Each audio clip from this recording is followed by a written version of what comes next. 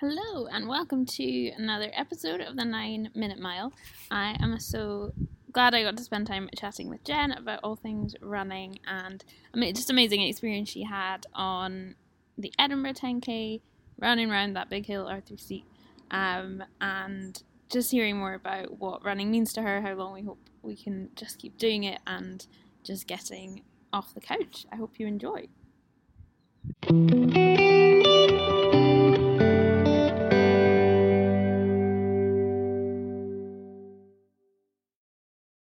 I did the Edinburgh 10k, so you go up Arthur Seat, and I just thought Arthur Seat was never going to end. I mean, I've walked up Arthur Seat, but running up it, I thought, why is this not ending? And I don't think I trained as much for that as I had, because my dad had died just 6 months before. So there was a whole physical thing going on as I descended.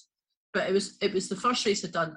My dad had died 6 months before, and then all the way around the run, I've been thinking about that bit in the Bible where it says, there's a great crowd of witnesses cheering you on. And it just made me think about how Dad always cheered me on. He cheered me on in everything in life. It doesn't matter what I was doing, like knitting a jumper or for a job interview or run. He'd always just be such a cheering me on person. So as I started to descend, must have been a physical thing going on, because my whole body was released because I've been like trudging up this hill.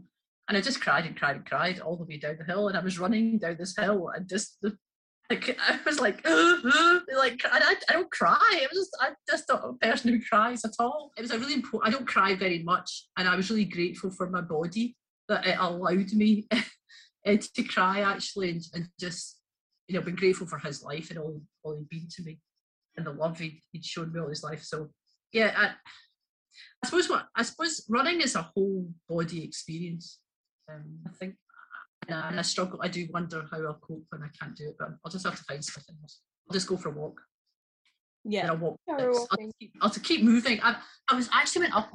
I was climbing a Corbett, which is slightly smaller than a Munro, less than 2,000 feet. It's quite high, and I met this 80-year-old woman coming down, who was going much quicker than me. And it turned out she was a respiratory consultant, or had been a retired respiratory consultant. And she said to me, "You just need to keep moving." I was like, okay. I just loved what you're saying, but that kind of whole body experience, and how much I think so many people I talk to who've picked up running, they keep going because of the benefits for their mental health, for just that space, that time to think, kind of that. You're saying kind of being an introverted extrovert as well. Fine for me, like that's my kind of alone time. If you need that sort of introverted time, it's just you and some headphones maybe, and just out running. And I think that it is such a sport where it's an effort, it's a grind, and of course it's a physical activity, but it doesn't take very much to set it up, and it's just easy to squeeze it into that slot that you have in your day. And now I can eat cake and not feel so guilty. That is the key motivation. That's right. The extra bit of chocolate, but it's okay because I went for a run today. It's amazing how much you can justify yourself if you went for a run that morning. Like, do you think you could ever be tempted beyond the 10k, or happy at that level? Yeah, it's interesting because everybody else I know who runs has most of them, I think, have gone on and done it. Oh, I need to do a half marathon now, and then I need to do a marathon now. But honestly, the way I feel at an end of a 10k, it's like I just can't contemplate. Like, so a half marathon would be another 10k at the end of a 10k, and I just can't see myself doing that. And I know that's silly, because I think I would find it hard to fit the training in to my week. And I think all the benefits I get from running, I feel I get them from the distances I do. So I'm back doing park run on a Saturday, and then I'll always try and have maybe a couple of 10Ks in the year. I know I can easily build up to a 10K, and I think I'm quite happy with that, so I think that's okay. Yeah, no, I think it's good to kind of dispel that pressure sometimes. But like, somebody tried to mention an Ironman to me the other day. I was like, dude, oh my goodness, really? I don't have 8 hours to go. That's right. Do all this.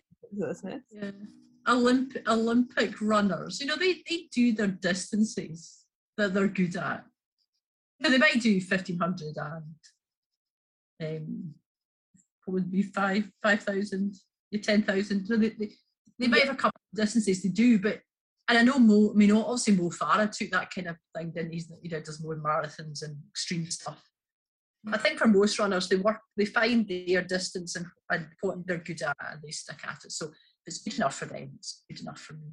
Yeah, definitely. And how have you found Park Run? Has that been going for quite a while in your region? I started going there. Oh, well, I've got my 50 t-shirt. No. I think it took about 6 years to get my 50 t-shirt because I just can't do every Saturday morning, and obviously it's been off for 18 months running. So just even when it's really hard, when I go up the hill, I feel like just stopping. I think I always find the first K and the last K are the hardest. Enjoying running even while it's hard is just almost like the tagline for going for a run.